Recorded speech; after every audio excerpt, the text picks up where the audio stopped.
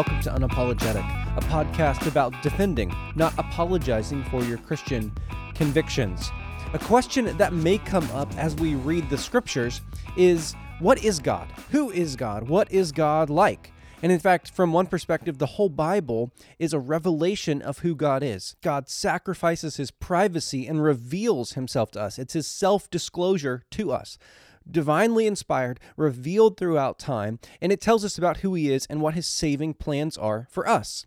But a part of that revelation actually says things that probably makes us uncomfortable. We all like the 1 John passage and others that say, God is light or God is love or those sorts of things. And those are definitely true. The Bible tells it to us, so it's true. But the Bible says other things about God and his relationship to people and how he has a disposition towards people. And so let's look at a couple Psalms today and ask and answer the question, does God hate people? Does God hate people? And if we believe that God loves people, because Scripture says it, we must also say, well, what does Scripture also say about this hate question? So let's look at Psalm 5.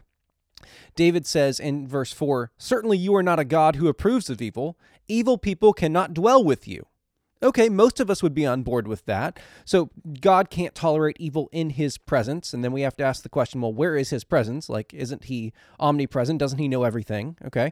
And he goes on in verse 5, "Arrogant people cannot stand in your presence." And he says, "You hate all who behave wickedly.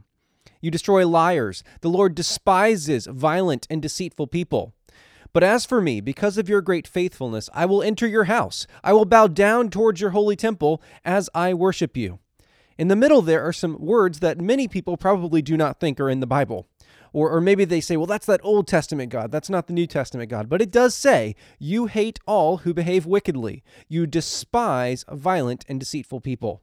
Somehow, our conception of God must include a place for these verses. It cannot be too narrow so as not to accommodate these verses. This is not an isolated thing, and though even if this were the only place it were in the Bible, that would be enough for our doctrine of God to have a place for this. But it is multiple places in the Bible, both by explicit description or words and by example or illustration. So Psalm 11 says in verse 5, "The Lord approves of the godly, but he hates the wicked and those who love to do violence. May he rain down burning coals and brimstone on the wicked. A whirlwind is what they deserve. Certainly the Lord is just." Now, there's a type of preaching that's called fire and brimstone preaching, right? And this is supposedly looked at as bad today, often by Christians. But David doesn't seem to have a problem. The Bible doesn't seem to have a problem likening God as one who rains down fire and brimstone on the wicked. And in fact, what would a gospel be? What would the good news be if not that God is going to rain down coals on you, turn and repent? There's no reason to hear the good news if you don't understand the plight you're in and the bad news. But once again, this passage in verse 5 says that God hates the wicked and that he is opposed to them. He will rain down justice on them. But isn't it interesting in verse 7, it actually says the Lord is just. So 2 verses removed from it saying he hates people, we see a reaffirmation of the justice. Another way to say that would be the righteousness of God. These fit together according to the scriptures. And of course, we know the passages often because they're more popular, because they resonate with our emotions better, that say that God is love and in him there's no darkness. And that is true. But somehow we must fit together that God hates some people and that he loves some people, that he can do both simultaneously.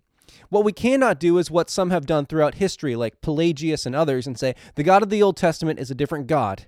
The God of the New Testament is the true God. He's loving. Or the God of the Old Testament's a lower deity, and the God of the New Testament is actually like the truer, higher form of deity. That's not an option to us. Jesus claims to be the Yahweh, the God of the Old Testament. So you're stuck with the Old Testament because Jesus says you're stuck with the Old Testament. And the Old Testament shouldn't be something we're simply stuck with. It should actually be something that more fully reveals who God is. And since Jesus said that not a single mark in the Old Testament would pass away, since he claimed to be that same God who here he is saying hates sinners, then what we see Jesus revealing must fit with what we see in the Old Testament. Now, here's another principle of interpretation as we're trying to make sense of this. We shouldn't have to have everything repeated in the New Testament. Like, it's not only true and valid if it's repeated in the New Testament. The New Testament church, as they're getting formed, they are relying on the Old Testament scriptures. In the famous passage that says that all Scripture is God-breathed and useful for teaching, reproof, and training in righteousness, that passage, that's actually referring to the Old Testament. That is a part of our New Testament that is referring to the Old Testament. The New Testament is full of quotations and allusions and references to the Old Testament because that was their foundation. They didn't unhitch from it. They didn't have a hard right turn. No, the picture of God that was presented there was the God they understood to be the saving God who sent Jesus Christ to the cross. So, what the Old Testament says about God is true, and what the New Testament says about God is true, and they don't contradict. They must fit together. So how does that work? Well, often as evangelicals, if you are one, you've probably heard the phrase that God or we should love the sinner and hate the sin. And maybe for us, that's a good tactic, but that doesn't fit very well with these passages we've looked at. That doesn't fit very well with God raining down coals on people, or how the book of Revelation says it will go in the end. Although it's in figurative language, it likens Jesus coming back with a sword out of his mouth and the blood from the carnage going up to above the horse. I don't know what that means exactly, but it's not going to be pleasant, and it's not positive. When he comes again, he comes in judgment. That's not fire and brimstone. That's just the Scriptures. That's not me having animus or hatred towards anyone. That's just simply, that's what the Bible says. And it would be unloving not to tell people that is coming. So, somehow, this version and this picture of Jesus we see at the end times, this picture of Jesus we see when he was on his earthly ministry, and what we see in the Old Testament all fits together. So how do we do it? Well, the first thing is simply to say that the passages we've looked at don't speak of God simply hating sin. They actually say he hates the sinner. And that probably doesn't sit well with us. Now, we could ask ourselves the question, why would we be more comfortable with saying that God hates the sinful things someone does and not the person who does them? This distinction between what I do and who I am, at least as it results from desires that come from my heart, it's not as firm as we might like it to be there. Jesus says in the New Testament that it's things that come out of a man from his heart that defile him. So actually, the evil is in your heart. You do evil deeds because you are evil. It wouldn't make sense to only hate the evil deeds, only oppose the evil deeds, and not also oppose and hate the one that is evil, that is doing the evil deeds. And perhaps there's the distinction that we need to spend a little time thinking on just personally. Because it's not that we are good people who do evil deeds. We are evil people who do evil deeds. We sin because we're sinners. We're not neutral and have faux pas and make mistakes. We're actually bad people, and that's why we do bad things. Bad trees produce bad fruit. So it's not just love the sinner, hate the sin. God is actually opposed to the sin and the sinner. But more than that, this should strike us as something that doesn't make much sense because sin isn't punished. Sins are not punished. Sinners are punished. Right? We look at that verse a minute ago. He's going to rain down coals and brimstone on the wicked. Or when Jesus comes back in judgment, he's actually judging someone. He's not just coming back in judgment and not judging anyone. And he's not just coming back in judgment and judging actions. He's actually judging people because of their actions and because of their hearts and because they actually are evil, as all of us would be without Christ. So it's the actual perpetrator of the evil that is punished. The evil is not punished. So God is obviously opposed to the person. And what does this mean to hate someone? Now, there are different views on this and what it can mean. I do think there are some passages, especially in the New Testament, when Jesus says we must hate our mother and father, that he actually means love less. Okay, so from that, you could probably surmise that maybe God loves some people more than others. I do think there's some other ways to look at that, like from Romans 9. But in these verses here, specifically when it describes his disposition towards the wicked person, when it describes the judgment that's coming, I don't think you can simply say love less. I think you have to say he regards them as an enemy, that he's on the opposite side of a positive relationship, that there's no neutrality here. You could probably also say that he has hostile actions and intent towards them. He has extreme dislike, intense hostility. All of these are synonyms and definitions for hatred, and I think they fit the context here well in the Psalms. And we can't just discount it because it's in the Psalms. And we can't just discount it because of what happens to be in 1 John or somewhere else. We have to fit all of these together. So God regards sinners as people he hates, that he is adamantly opposed to, that he will come in judgment against. Now, we often, like I said, like to talk about God being love. But the prime attribute of God that the Scripture is concerned with is not love, though that is certainly true, and I don't exactly want to set up a hierarchy here, but holiness. I think you can look at all of the other attributes of God through the lens of holiness. Now, you can look at most of the attributes through the lens of each of them, but holiness is the only attribute of God that is raised to the third degree, where God is said to be holy, holy, holy. And there's no other way to say more holy than that. And that means that he is pure.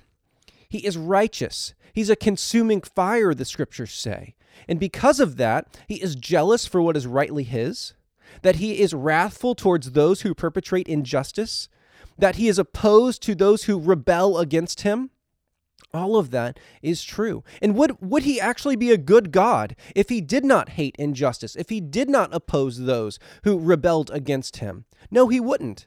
Everyone is concerned, it seems like today, with the evil in the world. Now, we might disagree on what exactly are evil actions and that sort of thing, and maybe what should be done about them, but everyone agrees there's such a thing as right and wrong, and some people are doing the wrong. They might be the people who vote differently than you, depending on who you listen to, but we all believe something is wrong in the world, and things that are wrong, and people who do wrong things deserve to be punished. We all get that. So what would it be, and how would it work if God were actually claimed to be a just judge and did not oppose those who do evil? He would not be a just judge. He would not be holy, and he actually would not be loving. So, for example, is it loving? Let's say that your family member has a grievous wrong done to them, and they go before a judge, and the judge says, I'm not going to discipline this person. I'm not going to punish them. I'm not opposed to the person who did this to you. Is that loving to the victim? No, it's not. It's not at all. It's weak. It's unjust. It's not righteous. It's actually evil itself. So because God is holy, because he is perfectly good and right, he does oppose sin. He does oppose sinners. He has a strong, intense, passionate opposition to them. In other words, he has a hatred for them. And I think one of the other reasons why this is hard for us to understand is because we're one thing. Like, we have one emotion at a time. And perhaps we'll do a podcast on God. God does not experience emotions the way we experience emotions. But God, according to the Scriptures, can both love and hate at the same time. He can both be wrathful and jealous and kind and gracious all at the same time, sometimes to different people, but all at the same time. He's not like us. We should not think of God just like he's a man, but, bigger or more powerful. He is a very different, totally different kind of being. And he reveals himself in human language to us as an accommodation so we can understand him. And he tries to use many different metaphors so we can more fully grasp, though we won't fully and completely grasp, who he is. But all that means that he's not like us, just a little different. And it's only after understanding God's hatred of sin and sinners that we can actually understand his love. If sin weren't that big of a deal, if he weren't ultimately that opposed to it, why would his grace be that great? Why would he actually go to the cross if he weren't disgusted by and repulsed by sin and sinners? There's nothing to, why would he suffer that fate, right? In order to, and here's the love part, show us and actually redeem a people for himself. That's what it shows us. So when we understand the depth of his hatred of sin and sinners, we actually see, oh my gosh, his love is so much more robust than we thought. If he actually is that opposed to people, and that he'd go to the cross and die for them, to save his people, wow. Like, if you're kind of opposed to someone, yeah, you might do something nice for them. But if you have a settled disposition of hatred towards them, and opposition, and you will still die for them, that's the greatest form of love that could ever be seen. And so it's only against the correctly formed biblical backdrop of God's wrath and hatred and settled disposition against sinners that we can understand the depth and begin to understand the depth of his sacrificial love in dying for those same people while they were rebelling against him. And just remember, so we've talked about, and this is probably a very negative episode, I apologize. And when we talk about defending our Christian convictions, probably the conviction that you may not even hold or definitely want to defend is that God hates people. But we must, whether we use those words exactly or not, we must present the idea that God is fundamentally opposed to those who oppose him. that there's not a neutrality, that the wages of sin is death. And by death, it's not just like, oh, you cease to have physical life. No, it will be eternal, perpetual destruction. Conscious torment is what the Bible presents.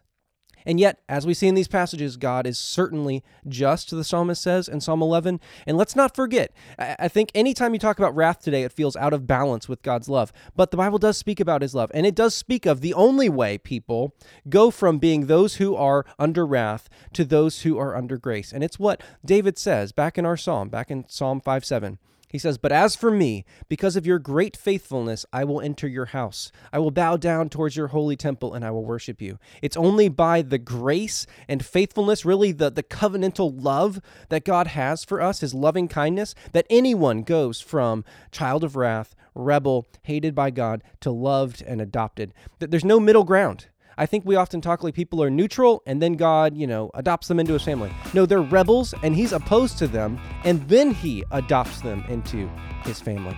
Well, that's probably enough said on this topic. I hope it's been helpful at helping us have a more fully orbed view of God and who he is so that we can more deeply understand the glory of his grace that he has poured out in his love towards us. Well, I'll talk with you next time on Unapologetic.